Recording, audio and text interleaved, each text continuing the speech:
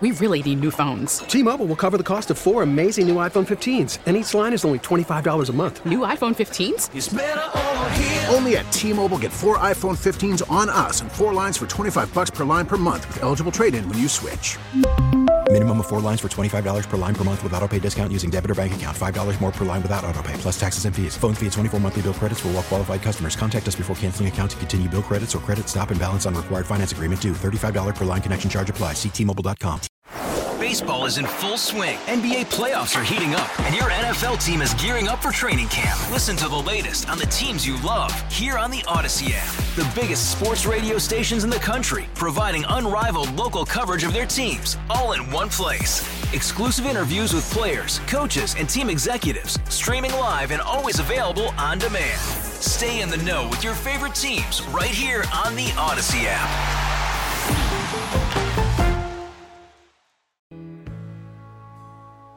Now, if you listen closely, you can hear John Hancock crying in the background.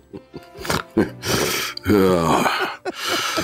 John, I have to tell you, I've had nightmares of going to a concert and leaving without having seen the show. Yeah. And you lived it. I did. I lived it. Elton John, that was Yellow Brick Road, I believe. I didn't hear that the other night. No, this is Funeral for a Friend. Oh, I didn't hear that either. Takes a little far, but, that's how we feel for you, buddy. Yeah. Thanks, pal. Yeah, you bet. Michael Kelly, did you get to go to the show? No, I didn't go to the Elton John show, but I have lived it for 3 years with my buddy who, he didn't get to go either. So, yeah. I was there. He's been trying to go. He was there. He just didn't have a chance to watch the show. So I saw 2 songs. Yeah, and one you didn't know. Yeah, exactly. Yeah. Oh, well, you could say you were there. You don't even have a ticket stub these days, do you, to use? I've got the printed out piece of paper on my black and white printer. I don't know if you would have put it up or if you want to burn that and forget about it. Anyway. I might have to get a bird. All right. Well, let's talk about something a little more serious, shall we? Yeah. A little more lighthearted, maybe. Let's talk about the jobs numbers. They came out the other day, and they look great. Non-farm payrolls expand by 431,000. Unemployment rate drops to 3.6%. But the question, is the economy overheating? John Hancock, should we be concerned? Some economists are saying it could be. Well, I think there's a couple of things. A, this is good news, obviously. People are working. If you want a job, you can find a job. That's all very positive. But I think there are signs in the economy that we don't have enough people to fill the needs that we have to produce things. And that has a supply side impact, which is part of what's driving inflation right now. A lot of things driving inflation. But I think the inflation is the single biggest thing that we're dealing with in the country. And I don't see any kind of positive signs on the horizon there. Michael, could President Biden be doing more to tame that inflation that is concerning? Well, it's a couple of decade-long problem that he's having to deal with the consequences of, and I believe the Fed and the president doing what he can to try to stop inflation. But look, this is a product of nearly 2 decades of using every economic tool we have to try to prop this economy up, and it's time to pay the piper. It seems to me that everything we do today is really short-sighted. CEOs are only worried about the next quarter so that they can get their bonuses and keep their job. Politicians are only worried about the next election so they can keep their job. Nobody really looks down the road as to how what we're doing today is going to affect us in 5 or 10 years. Is that kind of what you're seeing, Michael? Well, that's exactly what's happening. I mean, we've had quantitative easing. We put a bunch of money into the economy. We did tax cuts, none of which were paid for, and now we're going to reap the consequences of it. And it's unfortunate, but hopefully it won't be too long, and hopefully the president will be able to find some way to soften the blow. Now, one thing the president is doing to try to lower gas prices is releasing more oil from the strategic reserves and pressuring oil companies to produce more. John, are those good tactics? I think it's very short term. 1 million barrels a day, I think, is what they're doing out of the strategic reserve. Keystone would be producing 850,000 barrels a day if it would be built. It wouldn't be built yet, but they'd be well on their way at this point. In terms of incenting oil companies to drill more, I mean, that would potentially help. But I think, the bigger thing, not just as it relates to oil, but, we had in place in the budget some time ago these automatic sequesters so that it kept government spending from growing too much. And those were put in place. It was a bipartisan deal, and they were working. And Congress, in its infinite wisdom, decided to take those sequesters off the table. And the federal budget's been spiraling ever since under the combination of Obama, Trump, and Biden. And I think, you talk about looking long term, that government spending, I think long term is the answer to much of what we're dealing with now. And they put that in place basically because they couldn't do it themselves. So they set up an automatic system to force them to do that. Michael, would you like to see that reinstated? Is that a good plan?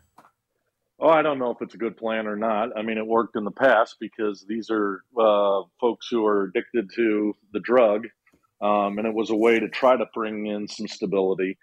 Whether or not sequesters are the long-term answer here, who knows? I mean, the reality is we have to start to try to figure out a way to live within our means. But coming out of a pandemic and potentially the start of World War III, it's going to be tough to do. And the president also talking about, I forgot what I was going to say. So let's move on to something else. Let's move on to a new poll in the Senate race in Missouri. Vicky Hartzler has the lead in the latest poll. Eric Greitens is about a half point back. Then you have Eric Schmidt, who trails by just a little bit more than the margin of error. But what's interesting is 16% are undecided in this poll. John Hancock, what is it going to take for which candidate do you think will tap into that 16% and move ahead and actually win this thing? What's going to take for someone to do that? Well, nobody knows. And really, the external campaigns haven't really begun yet. There's just a little splattering of advertising that we're seeing now. But when you get into June and July, you're going to be seeing a much more active and visible campaign from all of these candidates. And that's, the campaigns matter, how you run them. And that's going to determine, I think, who comes out on top of this thing. And but I certainly don't know at this point what's going to happen. What's interesting to me, Michael, is that it seems like Eric Greitens has his 22%, 23%, whatever it is.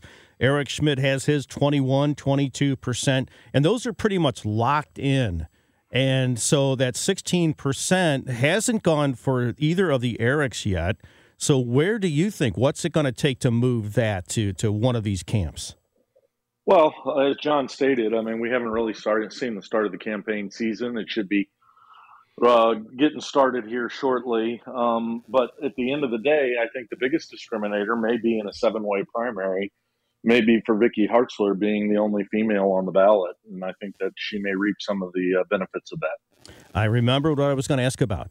The billionaire tax. We're talking about trying to build up a little bit of federal money and keep things under control there. Michael, what do you think about a proposal to raise taxes on the billionaires in this country? Well, it only makes sense. They're not paying their fair share. Look, if every American out there were paying X percent of their dollars that they make in taxes, we wouldn't have a lot of the troubles that we have. But unfortunately, the richer you are, the more ways that you can find loopholes to avoid paying. And this proposal seems to me to be smart and prudent, efficient, and hopefully will be successful. Is it smart, prudent, and efficient, John? No. It's a very populist idea. You're not going to generate that much revenue, certainly not going to have any kind of meaningful impact on our federal deficit.